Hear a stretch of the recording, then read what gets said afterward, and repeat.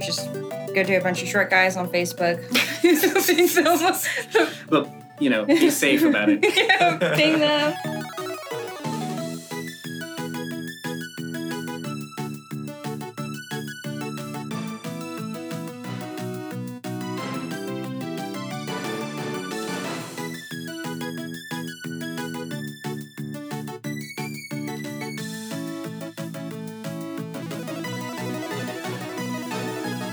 Good morning and welcome to Downloadable Coffee Dallas. I'm your host, Rebecca, and joining me today is... Daniel Shea. And Joel Hires. They're two of our members. I brought them on today because Michael, Eric, and David can't make it at all. So I reached out to our members to ask for help, and two of them showed up. So thank you guys so much for being here. You bet. This is a podcast where we recap the game events happening around the DFW area and beyond, as well as look back at the topics that took over the VGOCC last week. And again, we have Joel Harris today. He is actually going to be our guest today and talk a little bit about his experience of being an artist and a game developer in the indie space, or in games. Well, yes, technically. Well, it's handheld casino arcade. Right. I was like, my notes are bad. My notes are super bad. Okay. So Who the hell are you? So before we fully get into it, off the streets. Before we fully get into it, let's take a look at past events and upcoming events coming up. So some of our past events is D-Stop on July 25th. They had their show and play at Node Co-working. And you were there, right? I was, yeah. It was a lot of fun. Unfortunately, I am terrible at remembering game names, but I want to say there were 5 games they showed off. Summer showed off hers that she's been working on for 6 years. It's like a side-scrolling pixel platformer, kind of Metroidvania-esque. It looks really cool. Has a neat soundtrack, and all the sprites and everything look great. There's a multiplayer, basically a competitive lawn mowing game that was shown off. Mowing and throwing. Yeah, you play as lawn gnomes that mow the lawn and collect grass, and then use the grass to volley it at your opponents across the field and try and knock them off their lawnmowers and stuff. And that was a lot of fun. There was a Sonic the Hedgehog side-scrolling 2D fighter game. Oh, yeah. That was a lot of fun. It was a lot of fun because it's still got some stand-in art in it. So there would be fully fleshed out drawn sprites, and then mid-animation it would kind of switch to sketches, and it looked wonderful. We all were really trying to get him to just leave this as is because it's beautiful. And there were a couple of others. There was a mobile oil rig game that was shown off that was neat. And I'm struggling to remember the last. What was the 64 tank game? Battle Tanks? Battle Tanks? So there was something similar to that, but more with he was going for some Dark Souls influence on that. Okay. Yeah, and that was a lot of fun Tank to watch. lore. Yeah, it was pretty neat. Oh, we'll have to keep an eye and see how this go out. So that was what happened there. Then we also had the Less Gaming Expo. Did either of you make it out there? No. I did not. Okay. Well, I ended up being in the area of it and completely forgot because all the parking was packed. And then I started seeing people wander around, and I was like, oh, yeah, the convention's out here. I looked to my right, and there was the center. I was like, okay. All right, and it was our first year at the Irving Convention Center. I'll have to see if any of the members got a chance to go out and see what they said. And so that's what happened last week. Here's what's coming up.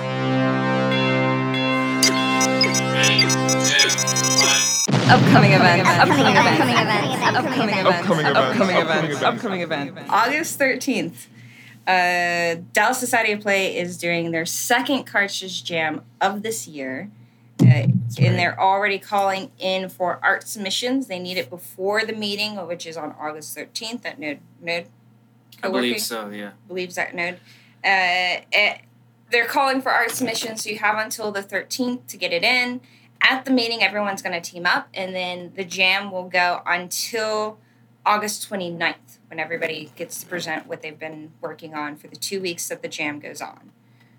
So if you're looking to get your feet wet in game development, this is the way of doing it. Jams happen all the time. Cartridge Jam is the one that DSOP started.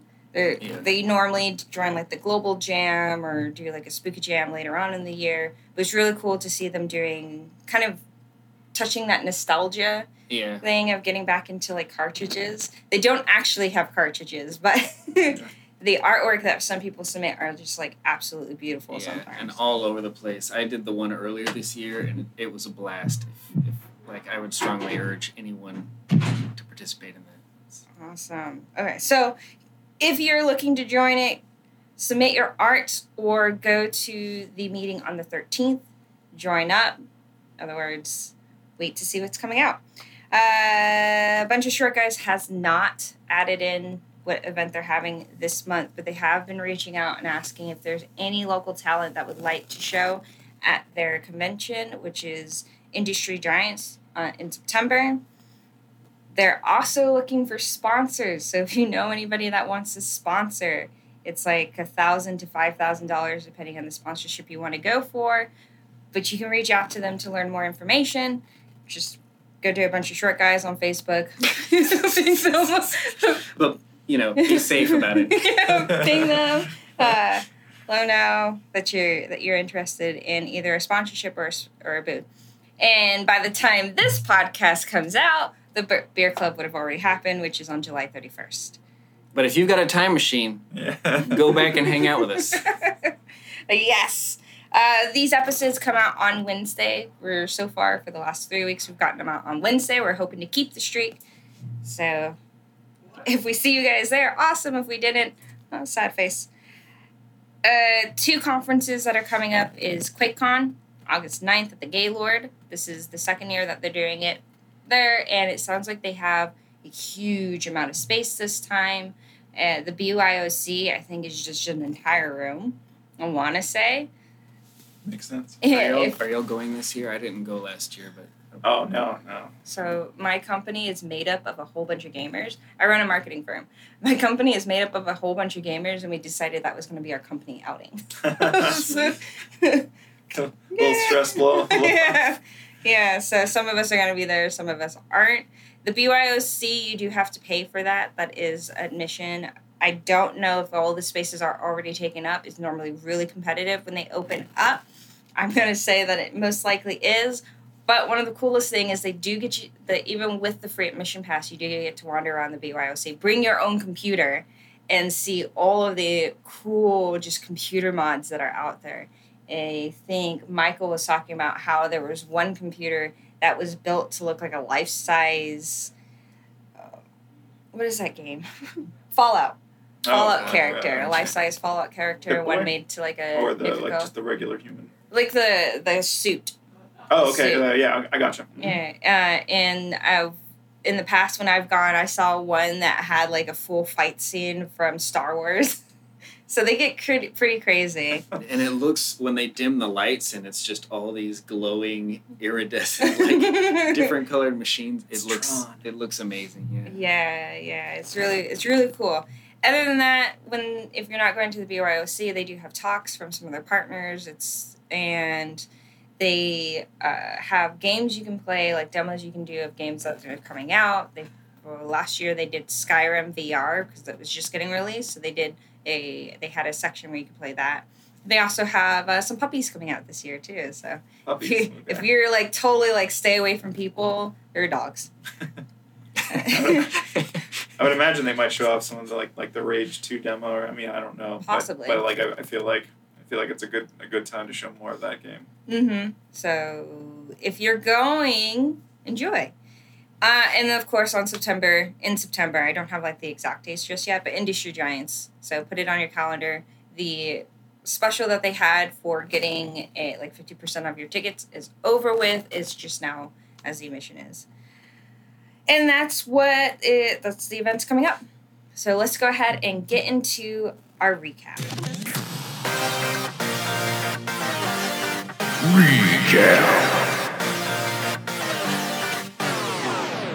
All right, so here's the recap. Thursday and Fridays, the VGOC, Video Game Open Coffee Club. We have 2 clubs that meet Thursdays and Fridays. One that meets at Whole Foods Runner Roads in Plano, and the Friday one meets here at Nirvana at 8 a.m. Both of them are 8 a.m. One has board games, the other one we just like to talk and socialize.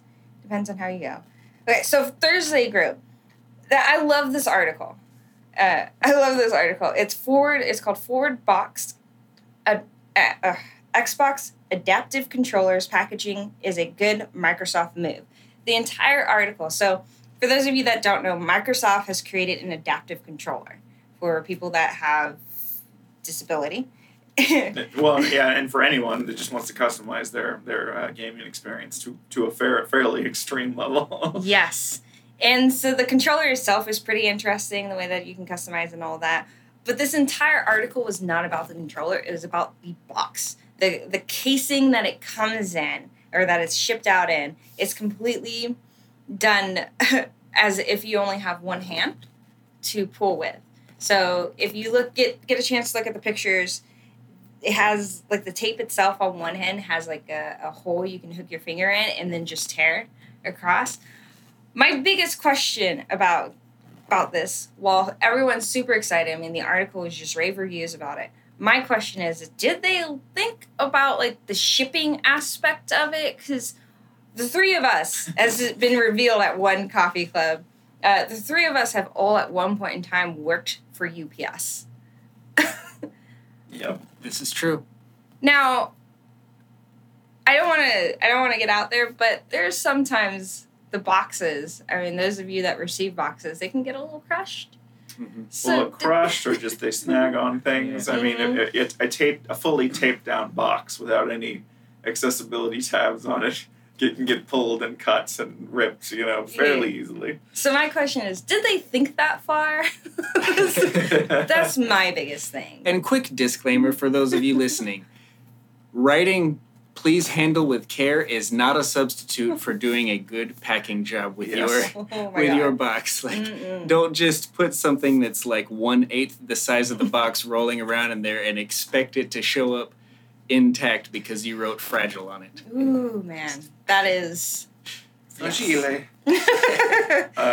Yeah, no, it. I mean, I have to assume that the packaging that they're showing off at the very least was designed more for, like, picking it up at Best Buy or Target or something. But I suppose the first box they showed was a stereotypical brown box with that kind of tab on it. Yeah. And obviously, I'm not saying that, like, because obviously not every package, millions of packages get shipped. So it's not like it's absolutely going to get ripped off, but it just feels like it's like you're begging, as it gets shuffled around. I don't know what the landscape of a truck looks like during normal. I only work during peak season. Oh, I have. Right, yeah, right. Yeah. So I know what it can look like as opposed to necessarily what it does look like most days. But I was amazed that some of those boxes made it through at all. So. Yes. So it's just fascinating. I think that's where I'm going to leave that particular topic at. Just the excitement that was in the article itself, and then just, like, thinking back to like the UPS days gave me a little bit of a giggle. Well, it's pretty exciting. It is sort of like the Dyson vacuum of shipping boxes. Like it is everything you thought you kind of understood about this, done in a way that makes it, like, sort of fresh and exciting, and at the same time, the bonus level of it's totally accessible, or or certainly more accessible than everything completely wrapped down with tape. And it sounds like this is the direction all of Microsoft is moving with their packaging too. That would be amazing. So that would be really cool if they managed to work that all out. And I do really appreciate that, like, the increase in popularity of unboxing videos has Yes. brought us to this point where we get nice boxes to actually unwrap now. Like, some of the cell phone boxes are just a lot of fun. Oh, yeah. Yeah. I got a Galaxy 3. I'm still using my Galaxy 3, and I remember getting the box. It was like a slip case with, like, a night. It was like opening a jewelry. Like, I expected there to be a brooch, a brooch with, like, codes to something on it. As I opened it up and light to come out of the thing. But no, it's just a cell phone. So, leaving our boxes behind, Nintendo sues And now we have a name for the episode. Leaving our boxes behind. There we go. There you go, Anwar. Nintendo sues to shut down 2 big ROM sites. Games are expensive. We know this. And there will be people who will look for alternative ways to play the game. Sometimes they call that pirating. Sometimes. And companies have been combating it in different ways. Like, I forget which one was it. But if you pirated their game after a certain point, you couldn't go any further, and it just looked like a glitch in the game. And when people were complaining about it online, the game company would come back with like, "Oh, you must have pirated," because that only happens if you pirate the version. Right. So that's been a thing. Serious Sam sent a invincible, like red scorpion man to chase you the entire game. And like you couldn't, it was like the whole game you were just being chased by this invincible enemy, and so you could play through the game, but like there's this thing just constantly on you, and that was their way of just sort of like, well, Well, on the flip side of the pirating, there's also a move to save titles that aren't available on systems today, right? Yeah. Particularly like NES games, Nintendo games. Well, Nintendo is also one of the biggest defenders of any of their property, any of it. They will come after you, which is what happened to one particular guy. Let me open the article real quick because I'm trying to remember the names. Yeah, they. Well, when you have a stable of IP like they do, just intellectual rights in general is sort of a big deal. They have been equated multiple times to being like the Disney of video games. Which is very apt, I think. I mean, yes, I would agree with that because it screams a lot.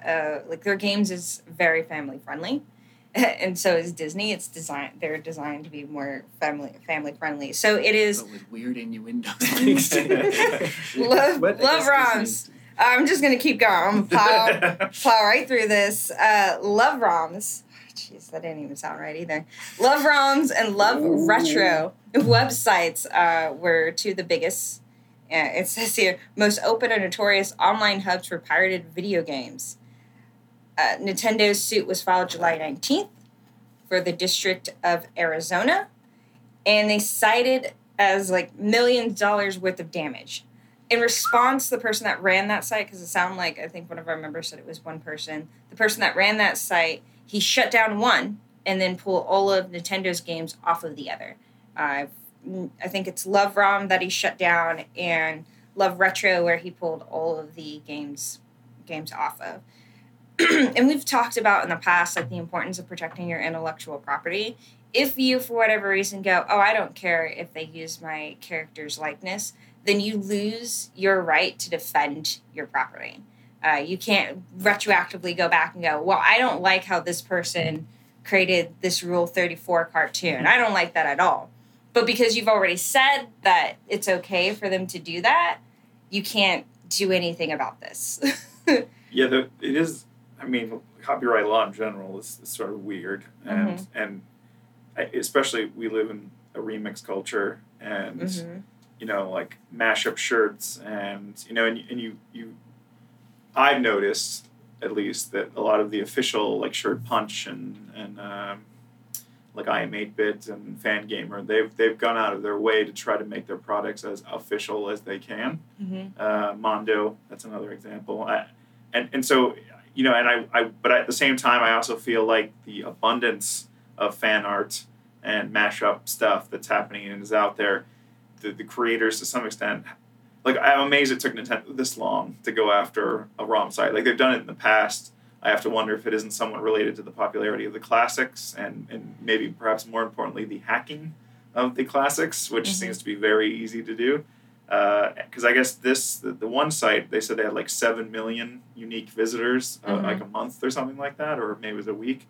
And if I was Nintendo at that point, this isn't a group of people just looking to play video games that they can't get anymore. It's like it's maybe not nefarious, but at this point it's like that's 7 million people that could be buying these things. So I if you'd sell them all, right? Yeah. Would. Here is Nintendo. Take our money again and again and again. So speaking on suing, Star Citizen's one of Star Citizen's backers sues to get $4,500 back and loses the lawsuit. Star Citizen, I'm not too familiar with Star Citizen other than it is a Kickstarter game. They pulled in $190 million over multiple campaigns. Yeah. There's a line in here that I really like, but just to kind of open up on this one. So Star Citizen is a game that is being funded by Kickstarter. And it has been in development for about 7 years. I think that's what the article said, was 7 years. One guy, super into it, loved everything he was seeing about Star Citizen and just started backing it as much as he can. Over the course of the 7 years, he's put in $4,500. Star Citizen, as games sometimes do, ended up changing a lot of the way that they were going to do things. And some of that stuff he didn't like. One of it being a first-person shooter aspect. He has MS, I want to say, is what I think is going on in the article. It gives him he has a disability that he can't play as like quick time event games, right? Which is what a lot of first-person shooters are, right? You have to have really, really solid quick reflexes, and he just doesn't have that. And then they took away the co-op aspect of it, which would have allowed him to be pulled through the game by some friends. Well, without that, there wasn't anything he could do. He did get invited because he was one of the early backers to be a beta tester in some of the stuff. He didn't like what he saw there, and he started asking for his money back. He wanted out. He wanted to take back because it wasn't going to be a game that he could play. He put in a request with their service support and got nothing back. So I think he was saying for like a month, he was trying to get in contact. He was on their forums, using their customer support line. He was just getting dead air the entire time. Then he sends them a notice saying, if you don't answer me by this date, I'm going to take you to court. He did. Of course, they didn't. So he took him to court. He eventually lost. And one of the things that they pointed out in this article is at some point in time over the course of the development, they changed their refund policy. They said 14 days, you have 14 days for refund. Everything, except for his first pledge, all the rest of his pledges was after that change. He didn't realize the change went into effect. Everybody says it doesn't matter. You also, apparently, when you are going to make a donation, you have to accept the terms of use. So he did. Right. And then it's on him for not reading thoroughly enough on the refund policy. And then we've heard this from other groups before, like what happens if you don't refund after a certain time. That's your fault for not reading all the way through. Not that I'm agreeing with it. I'm just saying this is facts. Yeah, it's nothing new. We've heard about this before. All right, so he's been wanting out, and he didn't get his money back. The article says he doesn't care. He's happy that he at least tried. He just disappointed that it's a game he was really excited about but didn't get it. In the article, they talk about scope creep. Right, this is a game that fell prey to scope creep. And this is a line. Let me find it real quick. This is a line that I really, really like, unless they changed the article and it's not there anymore. They didn't just figure out how to sell DLC for a game that didn't yet exist. They figured out how to sell scope creep itself. I think that's really, puts a lot of Kickstarter games on blast. Because a lot of them do end up in scope creep. When the moment it seems like the moment that the money kind of starts rolling in is when they're like, now I can do so much, and they just go on and on and on. And we've seen in the past on what happens with some games that get caught up in scope creep. Eventually, their funds run dry, their publishers don't come back in, and they're just like, we don't know what to do now. But their strategy has worked out for them to the tune of $190 million. Yeah, no, it's it's impressive that the fan base was driven enough to do that, but I think this on both sides, right? On their side and on the investor's side, it shows this sort of lack of real understanding as to what all of this is really. At some point, I mean, the scope creep aspect, I think, it's like a movie director without their editor. It's that the pushback, the push and pull between a publisher and a game maker is important. I think even so, when I developed arcade games, and so our main clients were Chuck E. Cheese and like Dave & Buster's, and they would come back and they'd say, "Look, we made mostly racing games," and they'd say, "Look, we need you to shorten this track. Like our metrics are all based on like X number of money per second per space, allowed in our spaces," and that wasn't always what we wanted to hear, but ultimately we were selling to them, so it was important, and in this case the investors are the people that they're selling to. But it feels to me, Star Citizen particularly feels to me very much about the sort of the aggrandizing of the main person, the main creative thrust of the project. It's like, oh, we can do this now, and if we get this much money, we can do this, completely ignoring the fact that like it's been X number of years and there still really isn't a product. Like it's in early access and it's playable, but it's not done. Whereas if you look at something like Hollow Knight or Shovel Knight, a lot of knights there. They created a core game and then they designed their additional stretch goal Kickstarter stuff to sock it into that main experience. So at the very least, even if everything fell apart, you got that core base thing. And I feel like Star Citizen to me, it's kind of like, what is this thing? So change the name to Star Knight and you may actually finish it. Exactly. Yeah. That's the takeaway on that one. I want to get into it a little bit. We don't have a whole lot of time for it, but I wanted to like explore like the different funding avenues that game developers have been using. Kickstarter being one of the main ones, but then you also have ones like Patreon. It's those that do like stuff on itch.io, just kind of get in. Is that the one you mentioned? Fig. Yeah, Fig is like equity, and I'm using that term wrong. You invest monetarily and you're rewarded monetarily. So that's Double Fine started that along with I think I want to say Michael said the Gearbox is part of that as well. They are. Yeah, they are. I was looking into it yesterday because I wanted to understand a little bit more. There's another part of it where game developers are now starting to look out into like blockchain and cryptocurrency as a way of funding or monetizing their game in a sense that it's like an incentive for the players. So there's a lot to unpack there, and I'd love to explore it one day in one of our episodes. But for now, this is where we're at. Okay, so Friday, we didn't actually talk a whole lot. There wasn't a whole lot at the Friday Club. There weren't a whole lot of people at the Friday Club, so we touched on some topics that we talked about on Thursday. But one of the things we didn't talk about on Thursday was Microsoft's streaming Xbox will split up games to keep latency low.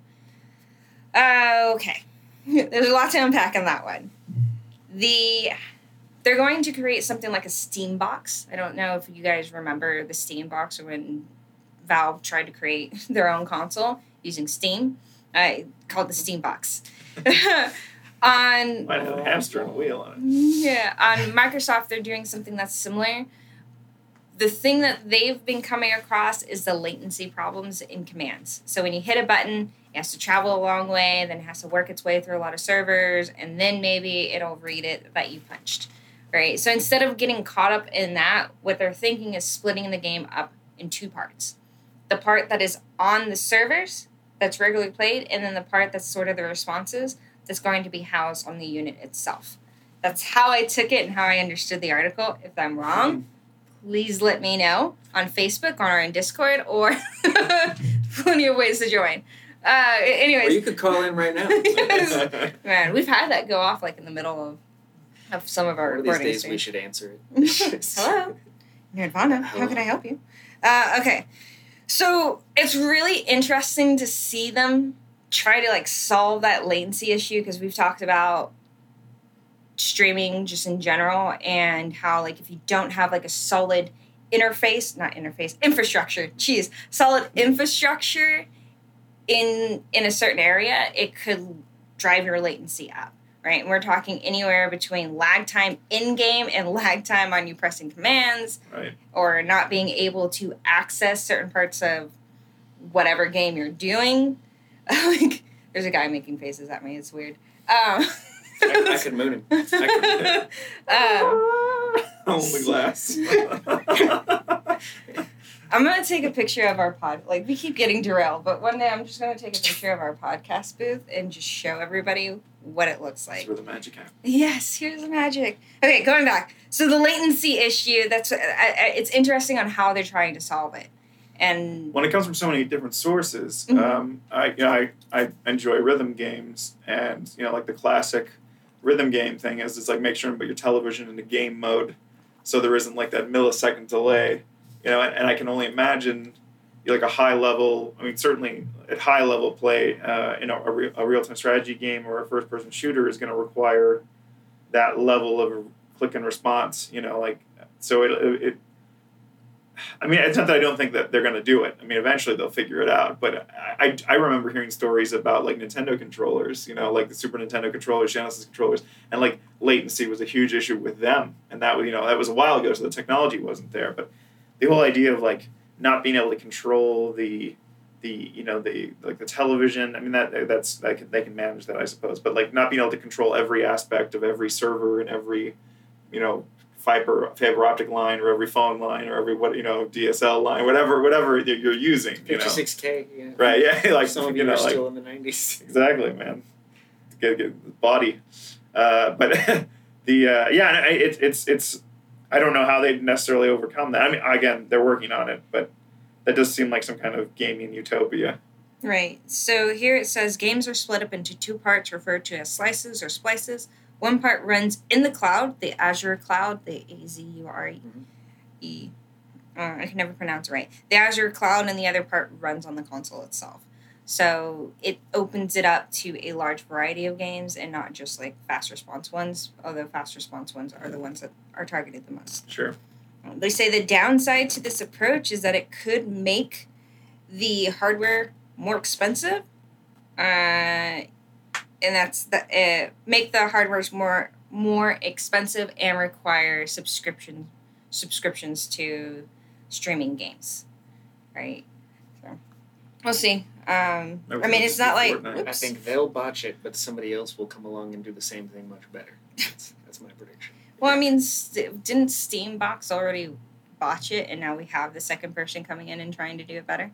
Well, I feel like it's not necessarily a new idea. Even currently in Japan, I think Capcom is and like Sega as well. They're streaming MMO games, and like it was like Resident Evil 7. I think they're looking at something where it's all you're streaming the game to your Switch. Yeah. And it supposedly it works decently well, in my understanding. But again, it's that like how do you blanket the world with that kind of there's some consistency? Streaming stuff I know you can do on PlayStation too. My buddy Brandon and I just a couple weeks ago were streaming Code Veronica X, which is probably my favorite Resident Evil game, but it worked all right. And I feel like in that environment, those games work decently well. Again, because I mean. Not that there's an intense parts in that game, but there is sort of a those ponytail mechanics are pretty. Send it to the cloud.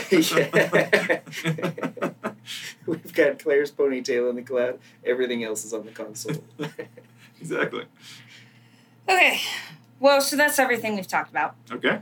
From last week, and now before we get into talking with you and learning about you. I got to go through our shout-outs because there are a couple people that we need to shout out to. First being Nerdvana. Of course, thank you always for allowing us to be here. We come here on Fridays. Like I said, we come here on Fridays. We sometimes play board games after the hour that we allot to just join the club. They've been super kind to allow us to continue to do the podcast here. So thank you as always. Of course, thank you to Trey, who has been doing amazing. I heard the last podcast that we did with you, Daniel, and he added a bit in there that we'd never heard before. So I love it. Definitely looking forward to listening back on this episode too. Trey rules. Trey rules. Trey rules. And of course, thank you to Anwar for sticking around and getting these episodes up on time. He's been working really hard. I think soon we'll be releasing some of our lost episodes. They're just episodes that during the process of getting a lot of our stuff up and going, there's some episodes that didn't make it on when they were meant to make it on. So we're just going to release those as our lost episodes. You may see like 2 drops this week or sometime. But who knows?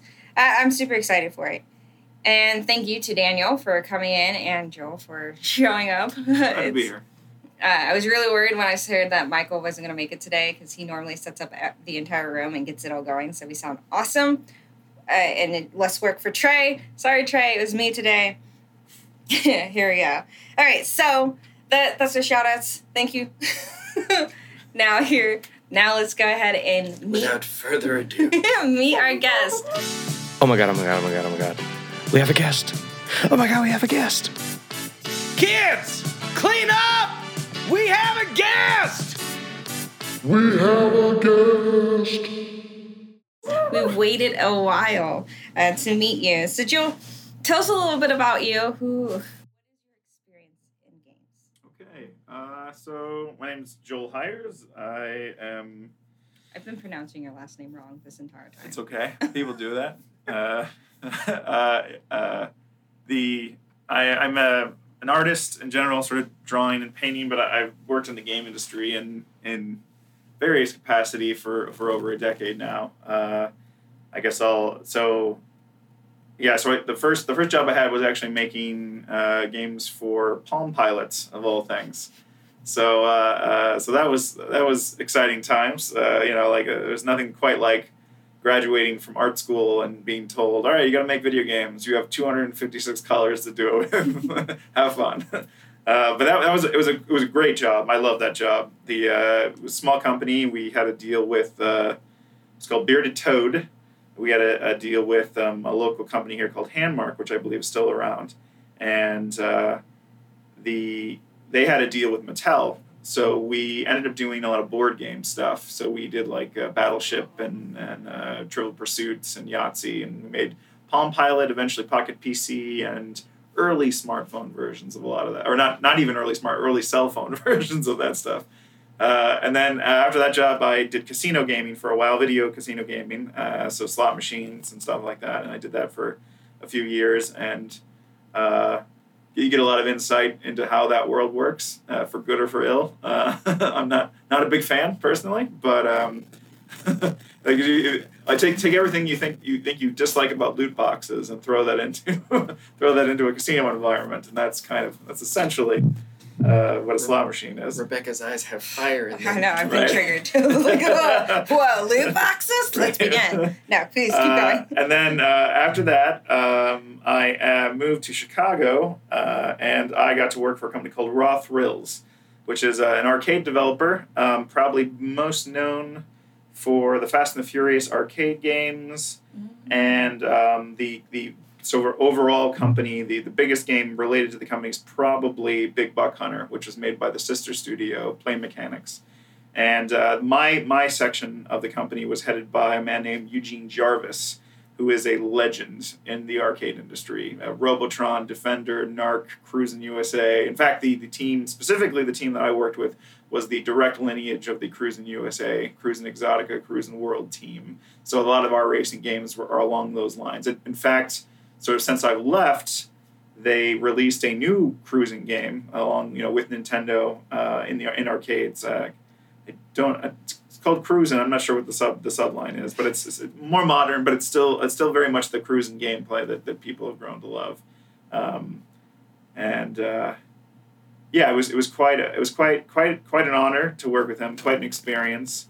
And since then, I left a few years ago and sort of explore my own options, maybe explore indie or to try and find another group of people to make a video game with. So one of the questions that I love asking, especially creatives in general, is there a formative game for you, something that just like really inspired you to get into the game industry, or something that you look back and go, this is where I've gotten a lot of my inspiration from? I pull inspiration from everything, but I can tell you the exact moment that I knew I wanted to make video games. So, and this actually relates to what we were talking about earlier. So when I was younger, as a kid, me and my buddy we'd call up Nintendo and be like, how do you make video games? and we get different answers, like, because sometimes they knew that we were kids and for legal reasons they couldn't, so some of them would say, well, submit like an idea or something like that. So and then occasionally like someone gives you they'd give you the real answer, and they'd be like, well, you need to learn how to program, and we're 10 years old, and we're like, oh gee, this is hard, and so but I knew I could draw, so that was kind of, and so I kind of put that in the back shelf.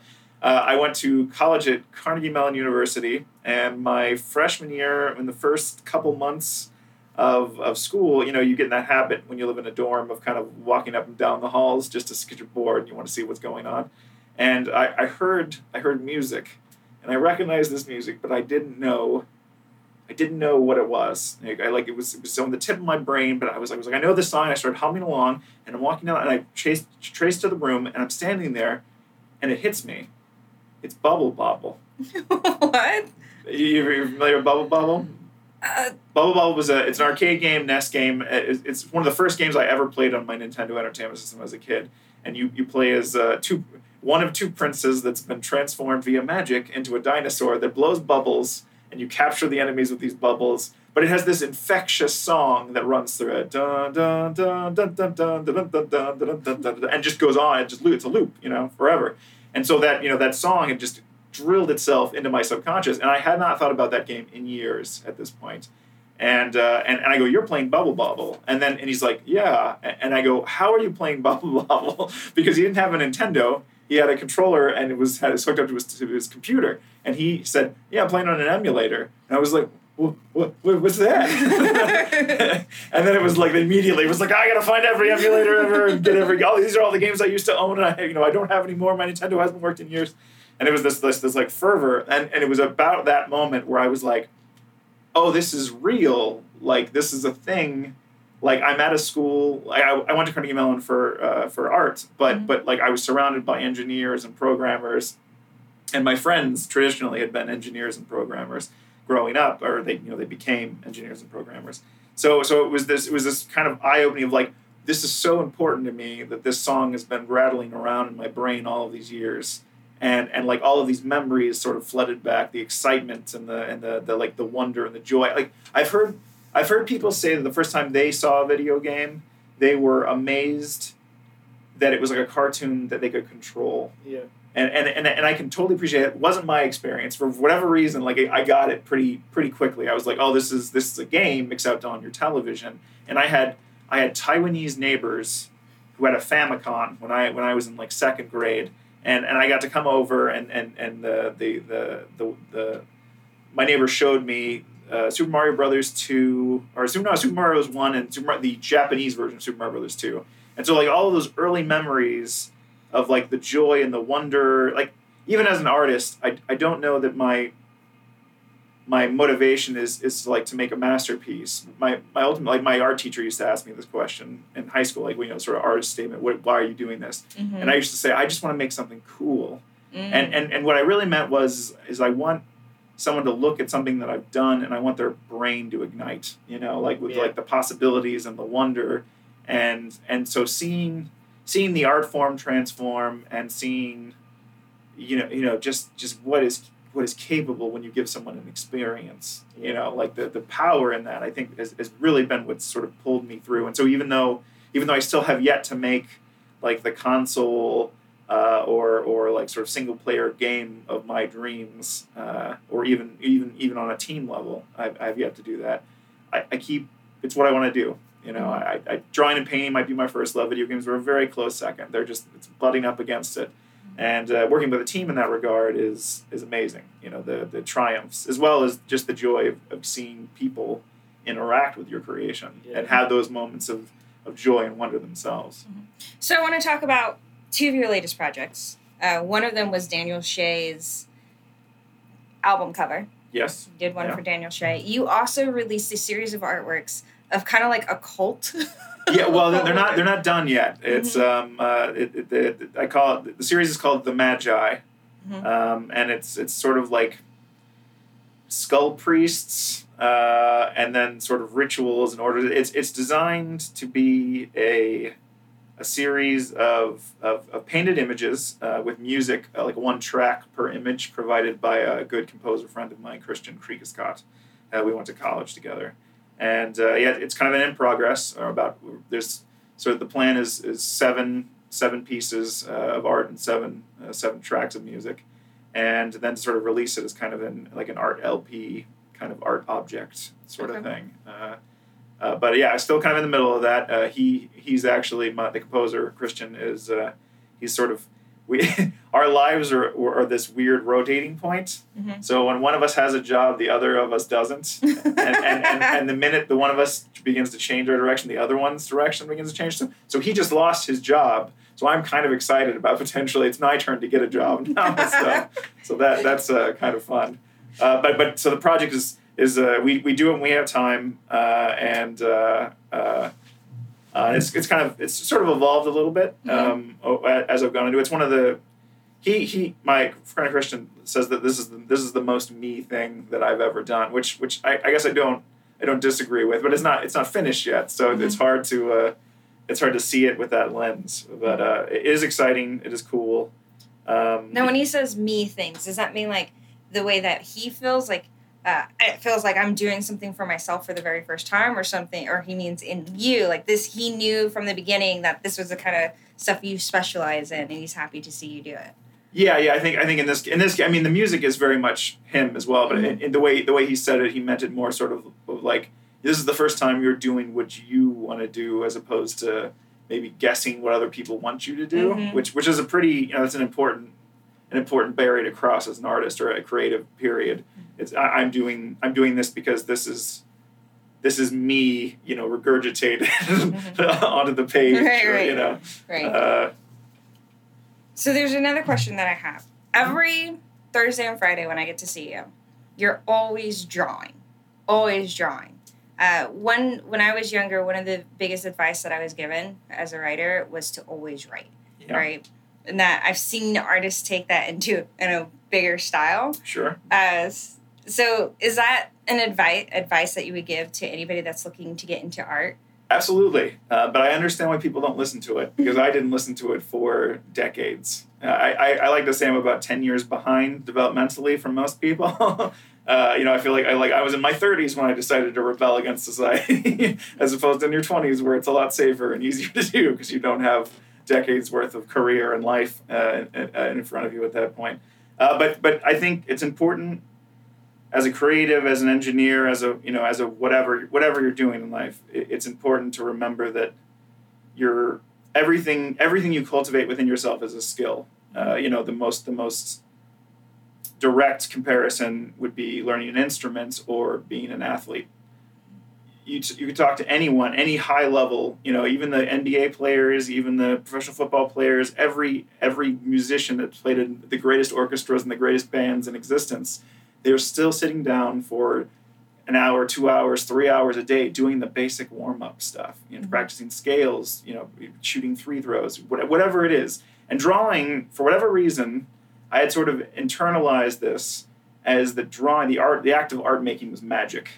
There was a threshold that you would reach, like some level of enlightenment, and then you just coast at that level forever, and you can do whatever you want. It's totally magic. And then at some point, I began to think about what magic actually was, like stage magic specifically. And it's people who have worked so long and so hard to do one thing that it appears as if it's magic, even though it's incredibly technical and incredibly specific. Every movement of hand, every wink of a finger is done for a reason, for a purpose. And then I began to think, well, why have I never thought about the art-making process this way? And that's when I really, in earnest, began drawing every day. So I want to for those of you that haven't had a chance to see, you have an Instagram and you have a website. Yeah. Right. You also have a Facebook. I'm not going to tell people to go Facebook you. But stalk him. Go quick. I'm infinitely stalkable. Some of the art that I've seen, you've done like illustrated images of naked bodies. And such. Yeah, figure drawing is very important. Yes, that's one of the things that I saw. A teacher told us a story. A teacher that I used to have told us a story about somebody that was really wanting to get into it. And she told the girl, go draw anatomy. Just that. Hands, feet, parts. Go draw the anatomy. Study anatomy books and do that. And I see that in your work and a lot of the things that you've been putting out. Yeah, well, there's drawing, painting, representational artwork. There's sort of two elements to it. At least this is the way I've internalized it. Mm-hmm. There's perception and there's technique. Perception is your ability to sort of understand what it is that you're drawing or painting spatially, like the color, emotionally, whatever. And then technique is like using any particular tool and then being able to accomplish. So it's like think of technique as the printer, and perception is like the stylization, right? So if you have incredible technique but no perception, all you're ultimately going to be is really good at printing what you see. Yeah. And with perception, you get into distortion, you get into emotion, you get into the way your personality, for lack of a better word, taints the purest input from the world. There's the joke about what's genetic engineering? It's like, we use it to correct God's horrible mistakes, right? Well, right, yeah, no, it's a joke, but the artists, right? That's very much what we do. It's optical illusions, right? They exist for a reason because our brains aren't best at interpreting things. So one of the early things you learn when you're studying reality or doing studies is that occasionally you have to change reality to better project to the viewer what it is they're looking at, because ultimately you're taking dimensional objects or on a more abstract level emotion, and you're placing it on a two-dimensional plane in front of a viewer. Mm-hmm. And so anything you can do on that greater level to bring that out, to enhance the depth or the foreshortening, all of that comes into play. And so part of studying, I believe that's where the question came from. Mm-hmm. Part of studying reality, even if I tend to draw a lot from my imagination.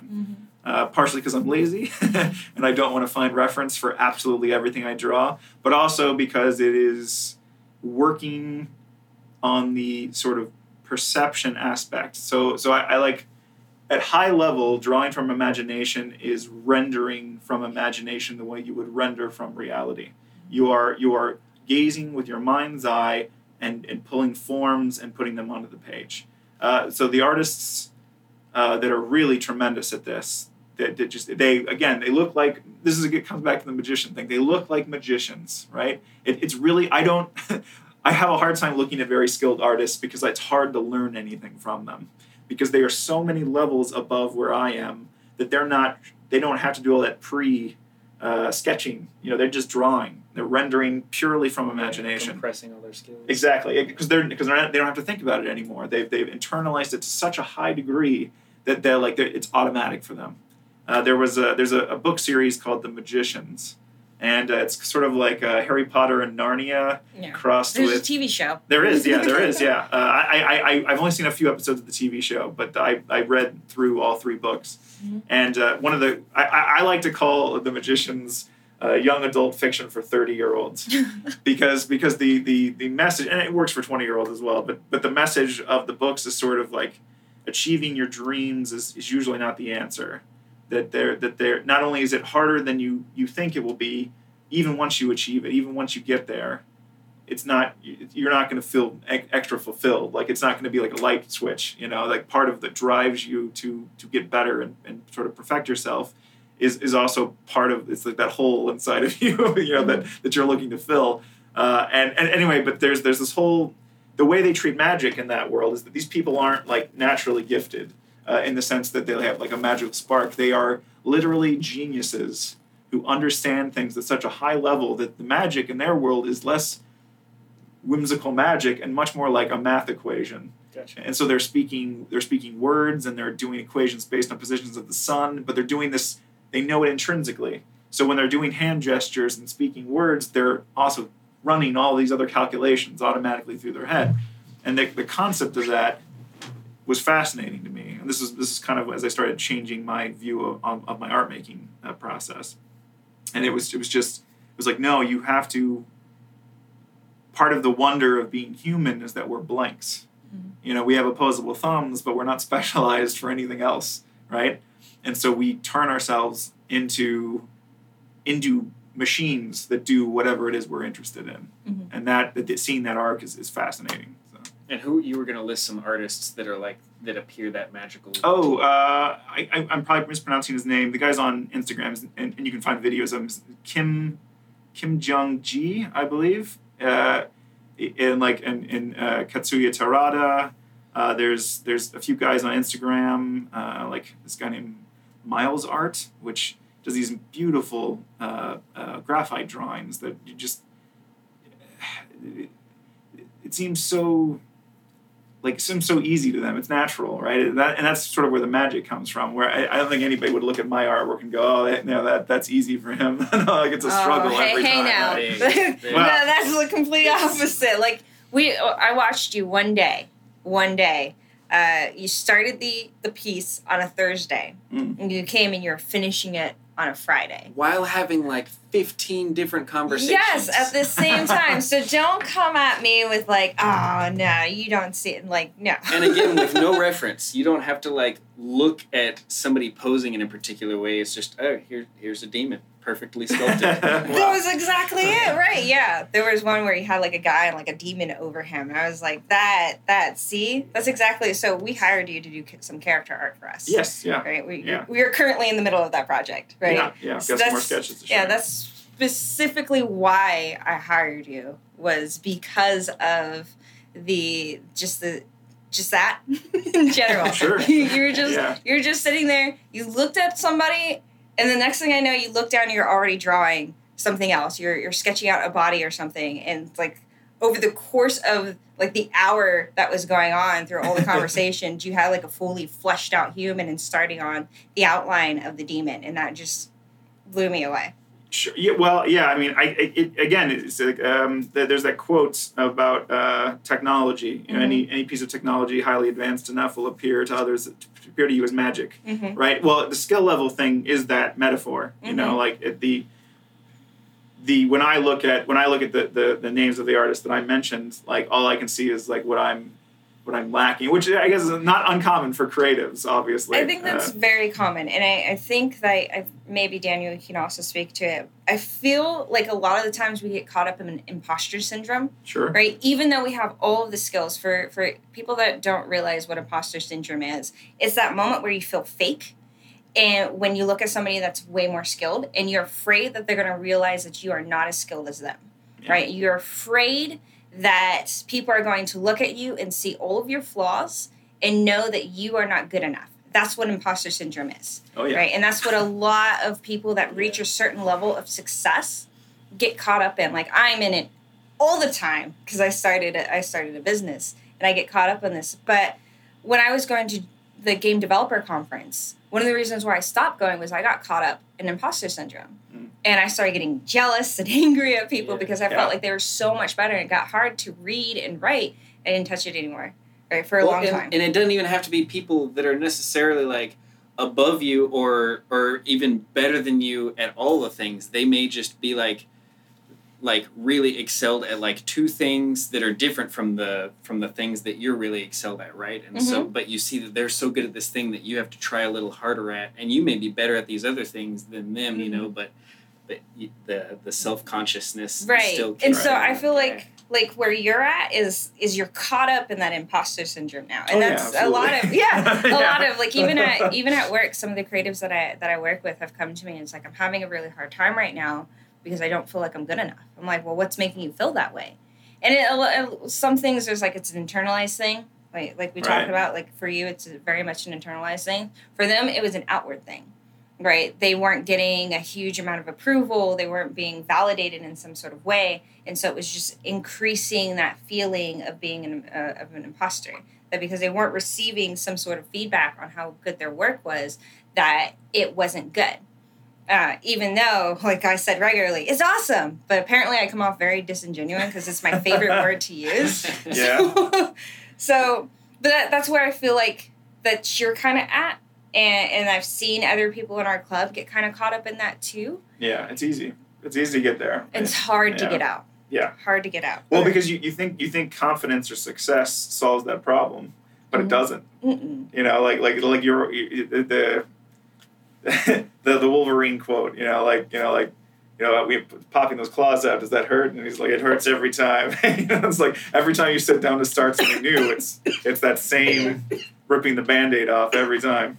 I've killed Rebecca. Oh no. No, water and breathing doesn't work at the same time. It's tricky, yeah.